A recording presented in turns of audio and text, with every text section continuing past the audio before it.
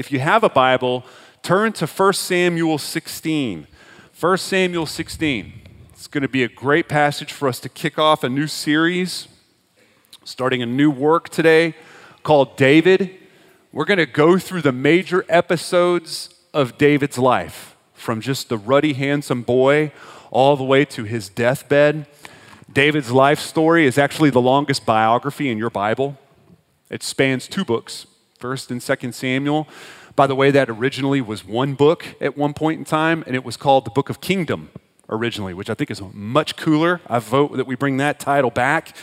But besides Jesus and Paul, I think David might be the biggest character in your Bible, right? He's definitely one of the most controversial people in your Bible. He had multiple wives. We'll have to talk about that, right? Killed a lot of people in battle. We'll have to talk about that as well. A lot of people kind of push away from David because of some of his writings in the Psalms. He comes across kind of mopey. And so it's kind of a turnoff for people. He's a little bit of a controversial third rail type of figure in our Bible. And the way that the Western church has largely taught us to read about David is that he is the hero of his own history. But we're not meant to read it that way. We're meant to understand the story quite differently than that. David is actually supporting cast of his own story. He's a supporting cast. Also, it's going to be important as we walk through these mega episodes of David's life to understand that his story simply cannot be an inspiration for you and me to be more oppressive or to achieve bigger goals or to challenge our fears or to defeat our giants. This cannot be a manual on how to be just like David. So if it can't be about those things, then why go through it, right? Why go through the major episodes of his life? There's going to be a few key reasons for that. And I think it's important that you know that when we choose a book or 2 of the Bible to move through as a church, there's a reason that we pick the books that we do. There's a reason that we go through the series that we do. We do kind of take the temperature of the church and where the wind's blowing and see what God would be bringing to us in this season. And I think this will be helpful for us as we move through the summer. David's life helps us understand the rest of Scripture, first of all.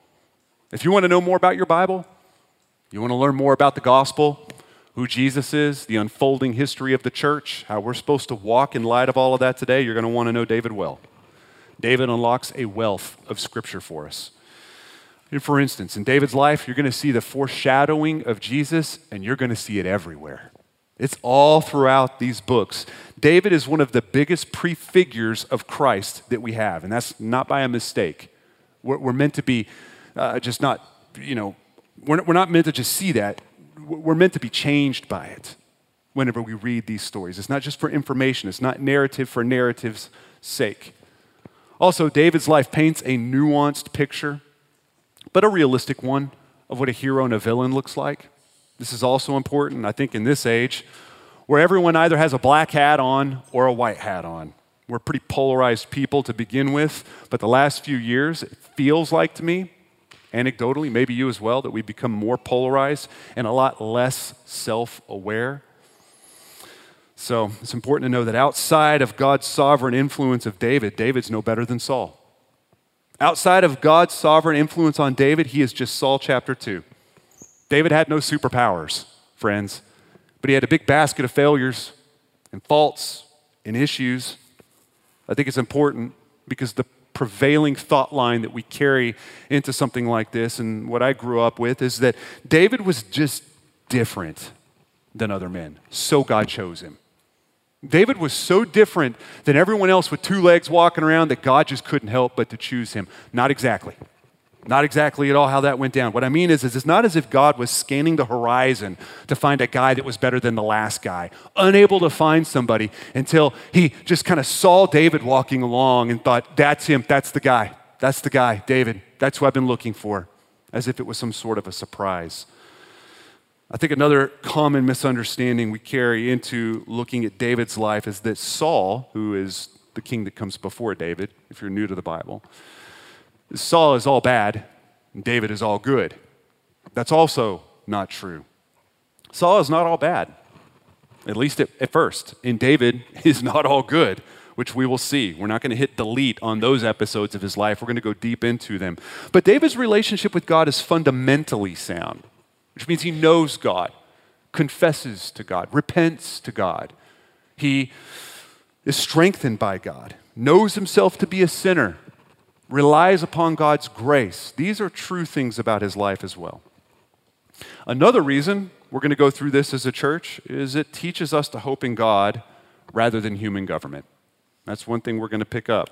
You see, the backdrop to what we're going to read today is Israel has been looking for a king, and they wanted a king because all the other nations had a king, right? What this means is they were rejecting God as the king. See, God wanted things to be a little bit different with his nation, where God was the king, and then he spoke through prophets and judges. And what the people decided is, that's not good enough for us. We want to be like every single other nation. So we reject God as king. We want a flesh and blood king. And you will actually, if you go back and read, you'll see that God kind of lets them know, hey, you think you know what you're asking for, you don't.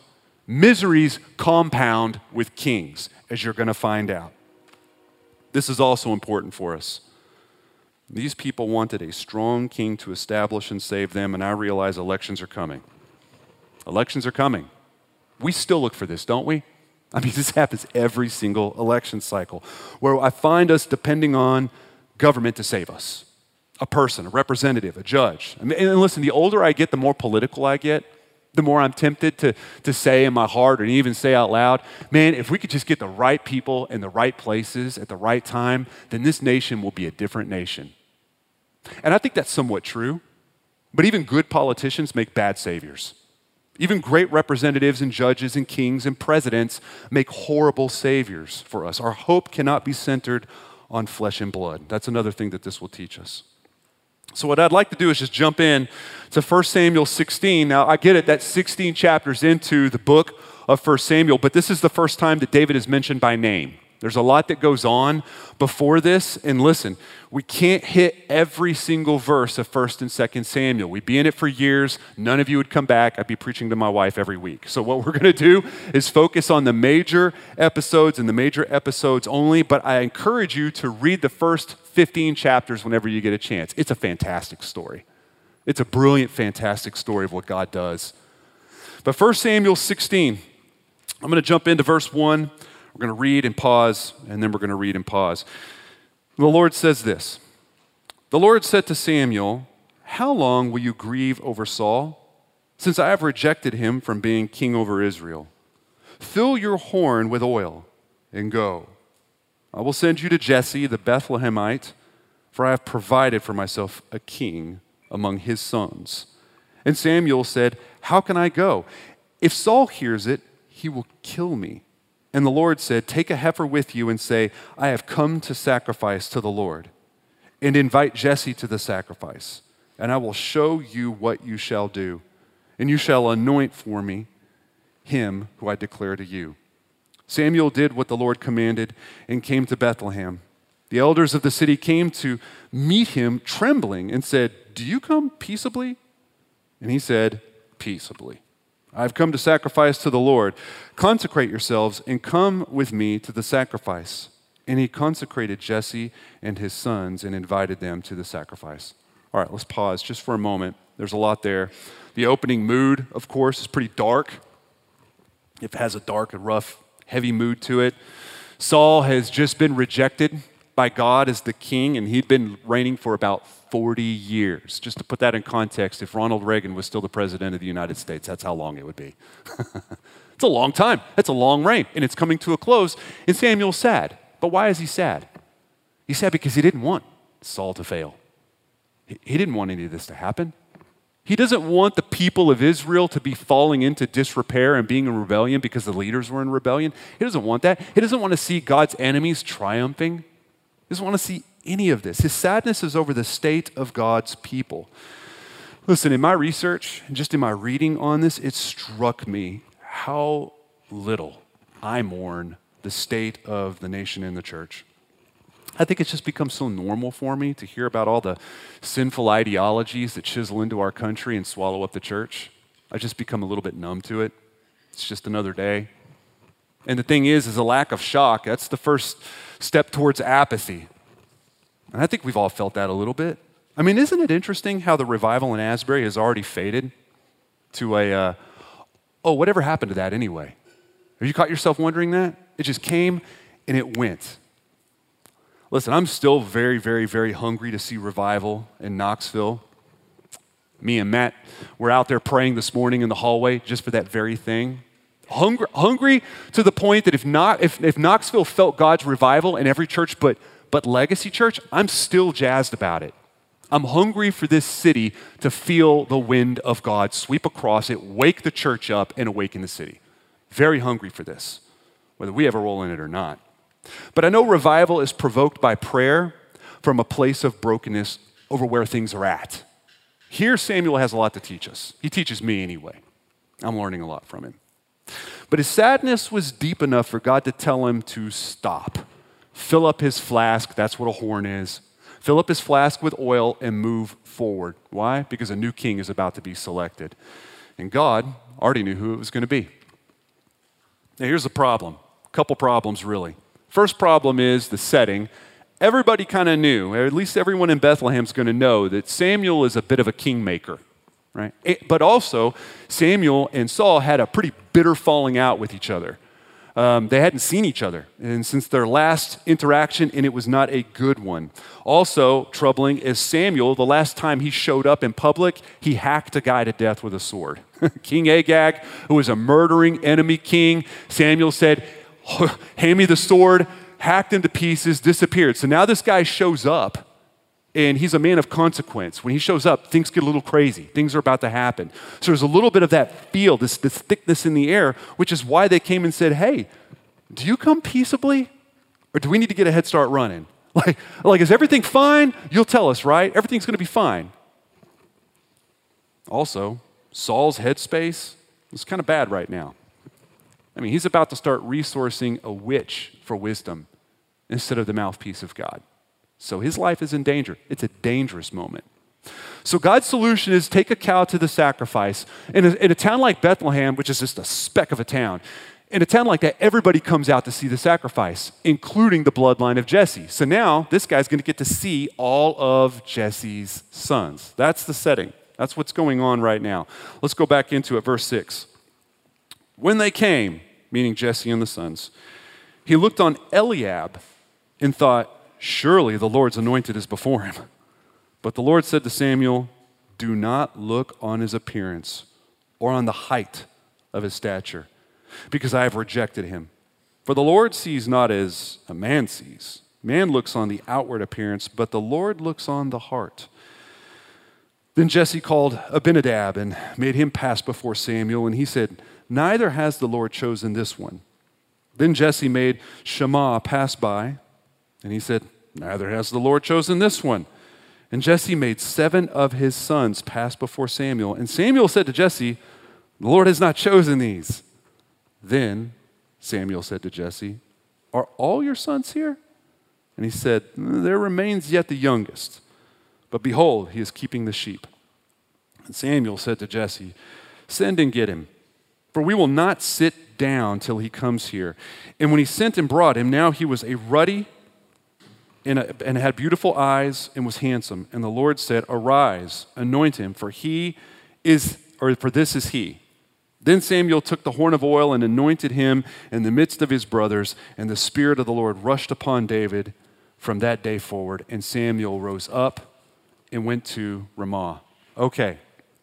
The key verse there that you're going to want to zoom in on, and it's not just key for our passage today, it's probably one of the key verses for the entire work of 1st and 2nd Samuel, is the one, for the Lord sees not as a man sees. Man looks on the outward appearance, but the Lord looks on the heart. Eliab looked like a winner. So did Abinadab, so did Shammah, enough to even convince Samuel. They look like the real deal. They looked the part. Similar to Saul, I'm sure. Strong, impressive, stately, kingly. It's funny how we look at things like that, isn't it?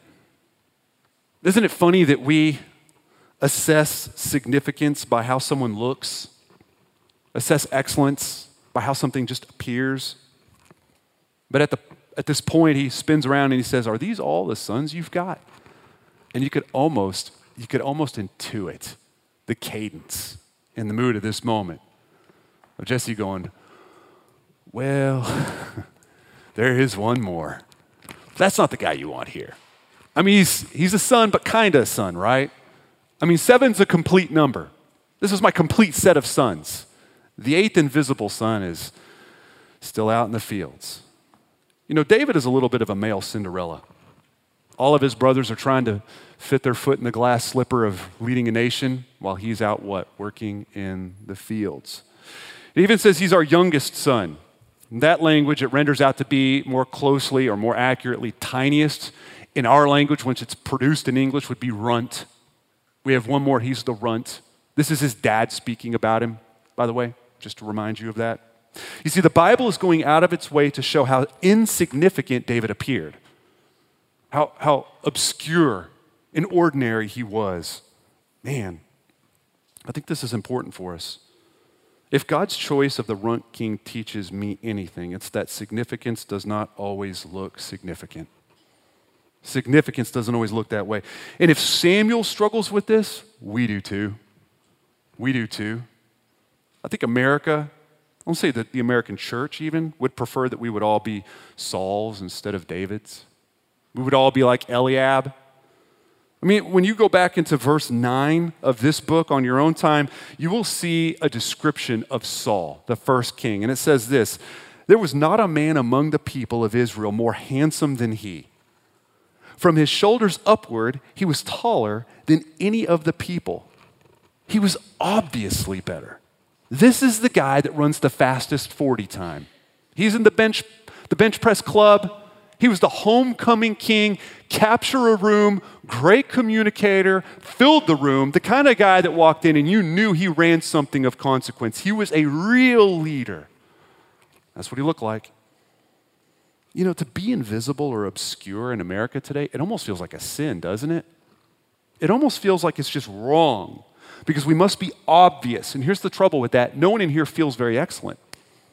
Nobody does. Even if you act like it, even if you've got pride all over you, you know your deepest fears are that you just don't appear very significant. You don't appear very obviously excellent. It haunts all of us. Listen, the good news for us is it's not the Bible's goal to pump us full of self-esteem. That's not what it's trying to do. Christianity isn't designed to build narcissism or to reshape our ego. That's not what it's about. David was ordinary. He was obscure. He was not obvious. In fact, I'll say this, every great thing about David was great because the Spirit of God rushed upon him. That's what made him powerful. That's what makes him noteworthy. It's the Spirit of God. The prophet Zechariah says it this way, not by might, nor by power, but by my Spirit, says the Lord. It's the Spirit. It's not our LinkedIn page. It's not our pedigree. It's not what we've done. It's not how we look. It's not how we carry ourselves. It's the Spirit of God. Why is it that God works like this? Why does God work like this? I'll tell you, he just won't share his glory with us, but he will use ordinary people to reveal his glory. That's a theme we see a lot in the Bible. That's a constant theme. 1 Corinthians 2, verse 3 says this about Paul, and this is Paul speaking to a church. He says, and I was with you in weakness and in fear and much trembling, and my speech and my message were not plausible words of wisdom, but demonstration of the Spirit and of power. You know, you're going to find Paul often. If you read enough Paul, if you spend enough time in the letters that he has written to different churches, you're going to pick up over time. It's just a normal guy. I know he worked his way up the corporate ladder of being a Pharisee, but had you just walked in and no one had name badges on, you wouldn't have pegged this guy to be leading anything. Just a normal guy. He kind of goes out of his way to let everybody know that. 2 Corinthians 12, God tells him, my power is made perfect in weakness. That's what he tells this guy. Therefore, Paul says, I will boast all the more gladly of my weaknesses so that the power of Christ may rest upon me. Friends, I have heard enough sermons on David to fill 2 lifetimes that amount to little more than an inspirational halftime chat. Honestly. How to charge your Goliaths. How to never judge a book by its cover. How powerful things are in small packages. Oh, so boring. Such a boring way to look at the Bible, such a boring way to look at David. What I hope you see clearly, at least this far in, is that Your Bible is not trying to teach you how to be a little David in your life, slaying giants and being fantastic. It's not what it's trying to do. David is not even the central character in his own story. If he does get an Oscar, it's for supporting cast. That we need to see. That we've got to have stapled in to our theological understanding before you even lean into a passage like this. He's supporting cast. And this is why. Because 1,000 years later, 14 generations, this is amazing. 1,000 years later, there would be another obscure, ordinary, yet extraordinary man to come on the scene. Listen, it's no coincidence. It's no coincidence at all that Samuel goes to obscure Bethlehem seeking a king to bring peace to the world. Because 1,000 years later, 3 wise men would also go to the same obscure Bethlehem securing a king to bring peace to the world. Same storyline. It's no coincidence that David and Jesus were both anointed as God's chosen. That's what the word Messiah means. It just means anointed. David is anointed to be the Savior, to be the chosen one of Israel, Jesus of the world. David was anointed with Samuel's oil. Jesus was anointed with the waters of baptism, both before the Spirit of God rushed upon them for God's work. It's no coincidence. Not a coincidence that both men operated in obscurity, doing ordinary things until their more public lives carried them to great suffering. It's no coincidence. It's no coincidence that both men were overlooked by their peers and family. Jesus would be more than just the son forgotten in the field. He'd be the son forsaken on the cross. Significance does not always look significant. In fact, significance is often overlooked. And I mean totally overlooked. This is what it says in Isaiah 53. This is about Jesus. Some call this passage the fifth gospel. This is 700 years before Jesus. And Isaiah says this, "For he grew up before him like a young plant, and like a root out of dry ground. He had no form or majesty that we should look at him, and no beauty that we should desire him. He was despised and rejected by men, a man of sorrows and acquainted with grief. And as one from whom men hide their faces, he was despised, and we esteemed him not." Right under our nose, under everyone's nose, Jesus has no majesty, nothing special, not esteemed, not anybody. Just an ordinary carpenter from an ordinary family in an ordinary town that nobody went to. And yet, he is the extraordinary king that slays death, reverses sin, vanquishes the grave, and all of this is according to plan. It's one of the things I love best about the Bible is the narrative. There's the overarching plan of God and how everything moves according to plan. This is what it says in Jeremiah 33. "For thus says the Lord, David shall never lack a man to sit on the throne of the house of Israel." What this means is that there's always going to be somebody in the bloodline of David to sit on the throne.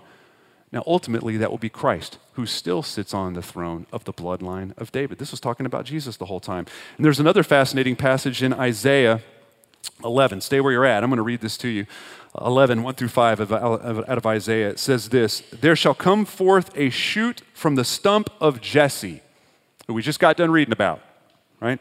"And a branch from his roots shall bear fruit, and the Spirit of the Lord shall rest upon him, the Spirit of wisdom and understanding, the Spirit of counsel and might, the Spirit of knowledge and the fear of the Lord. And his delight shall be in the fear of the Lord. He shall not judge by what his eyes see, or decide disputes by what his ear hears. But with righteousness he shall judge the poor, and decide with equity for the meek of the earth. And he shall strike the earth with the rod of his mouth, and with the breath of his lips he shall kill the wicked. Righteousness shall be the belt of his waist, and faithfulness the belt of his loins." And this is Jesus. "And in his beginnings, just like David's, he would be insignificantly obscure and ordinary. But he gets the Oscar because he is the centerpiece of history." But what do we do with this? I mean, it's interesting enough just to look at a passage like this and say, okay, I see David and I see Jesus and I see how their storylines are kind of echoing and moving congruently with each other. But how does this affect you on Tuesday or Thursday? How does this change our life? How do we handle obscurity? That's a big question. How do we embrace it, something like obscurity? Bizarre, this is bizarre, interesting, but bizarre. Right after this moment, David with the oil, the brothers watching on, the dad a little bit shocked, everything went right back to normal. Have you ever wondered that? If you've been a student of this, everything went right back to normal. I actually have a print of a famous painting of this moment in my office. It hangs in my office. It's got Samuel anointing David. He's young. It's got all the brothers and the dad watching. And it's powerful to me for many different reasons. It represents a lot of things. But one thing is that this mountaintop moment is trailed with a lot of monotonous, ordinary moments. It goes right back to boring. Samuel goes home. David goes right back to the sheep. The brothers go right back to work. Imagine that. For years. For a few years this happens. Anointed David would be found with the sheep. Super boring life. Friends, that's why you don't have a rundown with how we handle day to day to day after this moment. It's because it's boring and nobody wants to write or read about that. But it was like this for years. And this life we all know too well, don't we? Ordinary, rhythmic, boring, obscure, seemingly insignificant. Ordinary people chasing just the outward appearance of a life of significance, wanting so bad to look like Saul or Eliab, obviously impressive, yet trapped in the ordinary. This we understand. Here's my confession to you. My default setting, my carnal setting, is to just hate feeling ordinary. Hate feeling obscure. Oh, I hate it. Now, I could dress it up spiritually. By just saying I just want my life to mean something.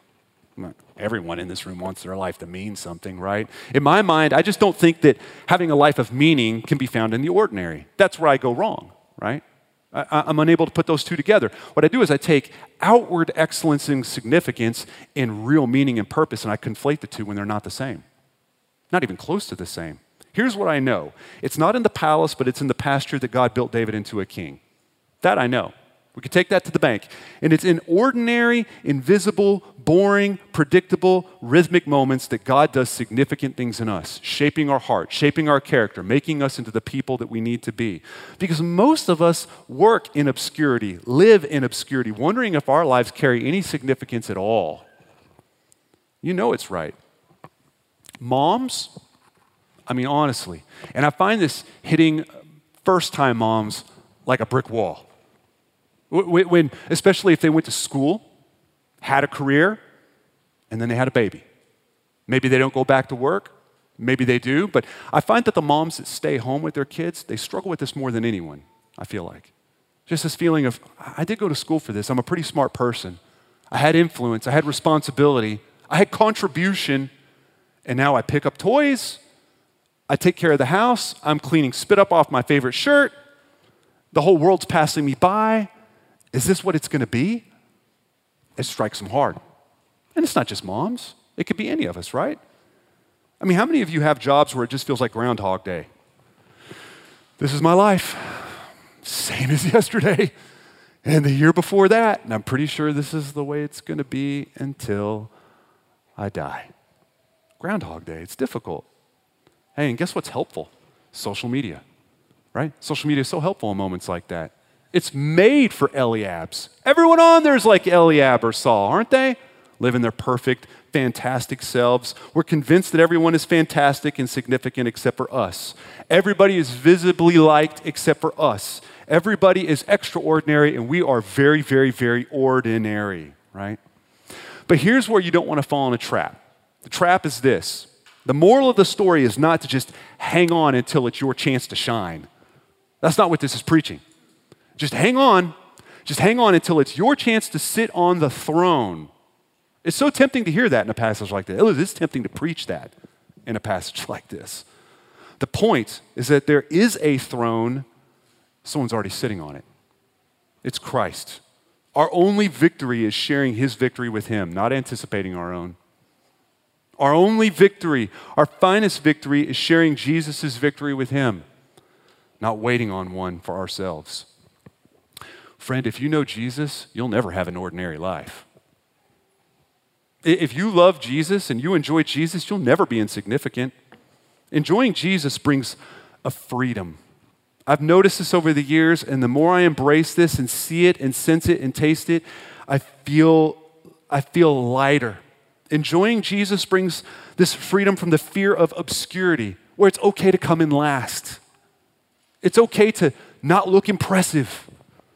It's okay to fail. It's okay to be lost in the background. It's okay.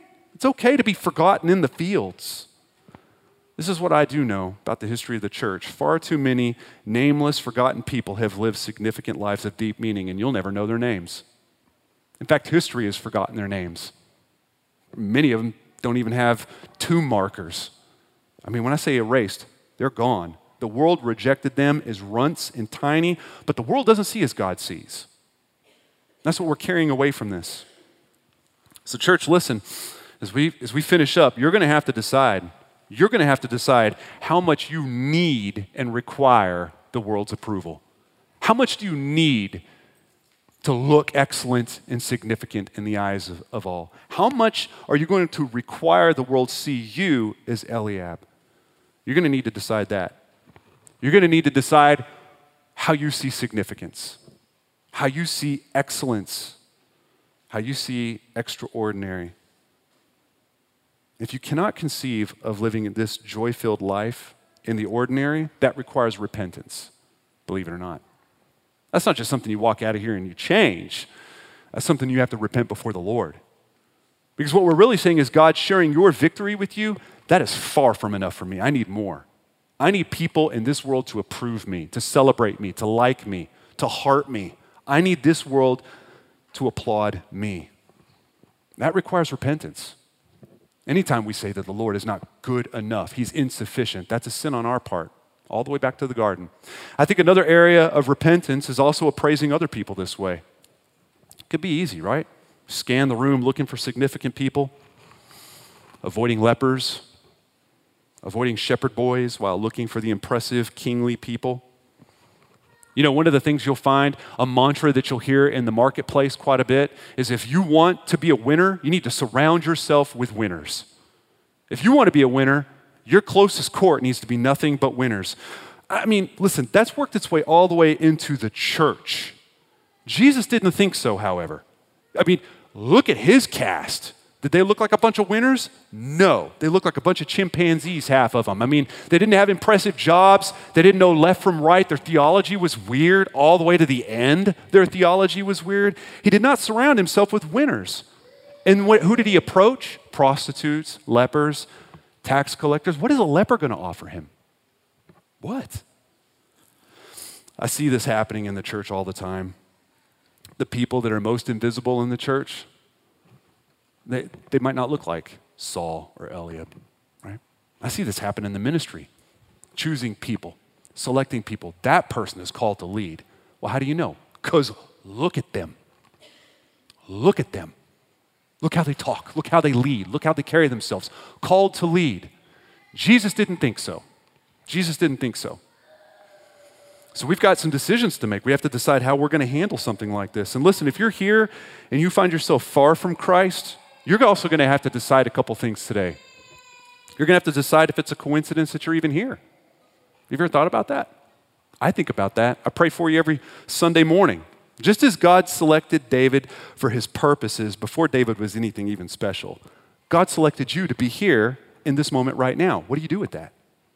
I mean, if God is sovereign, and when I mean sovereign, I mean He has total command and control over every atom, every second, every person, every movement, every motion. He has total control. He is sovereign God. And yet man and moment have met. What do you do with that? That's going to be up to you. But I will tell you this. If you know Jesus, your life will never be ordinary or insignificant again. Oh, even if nobody sees you.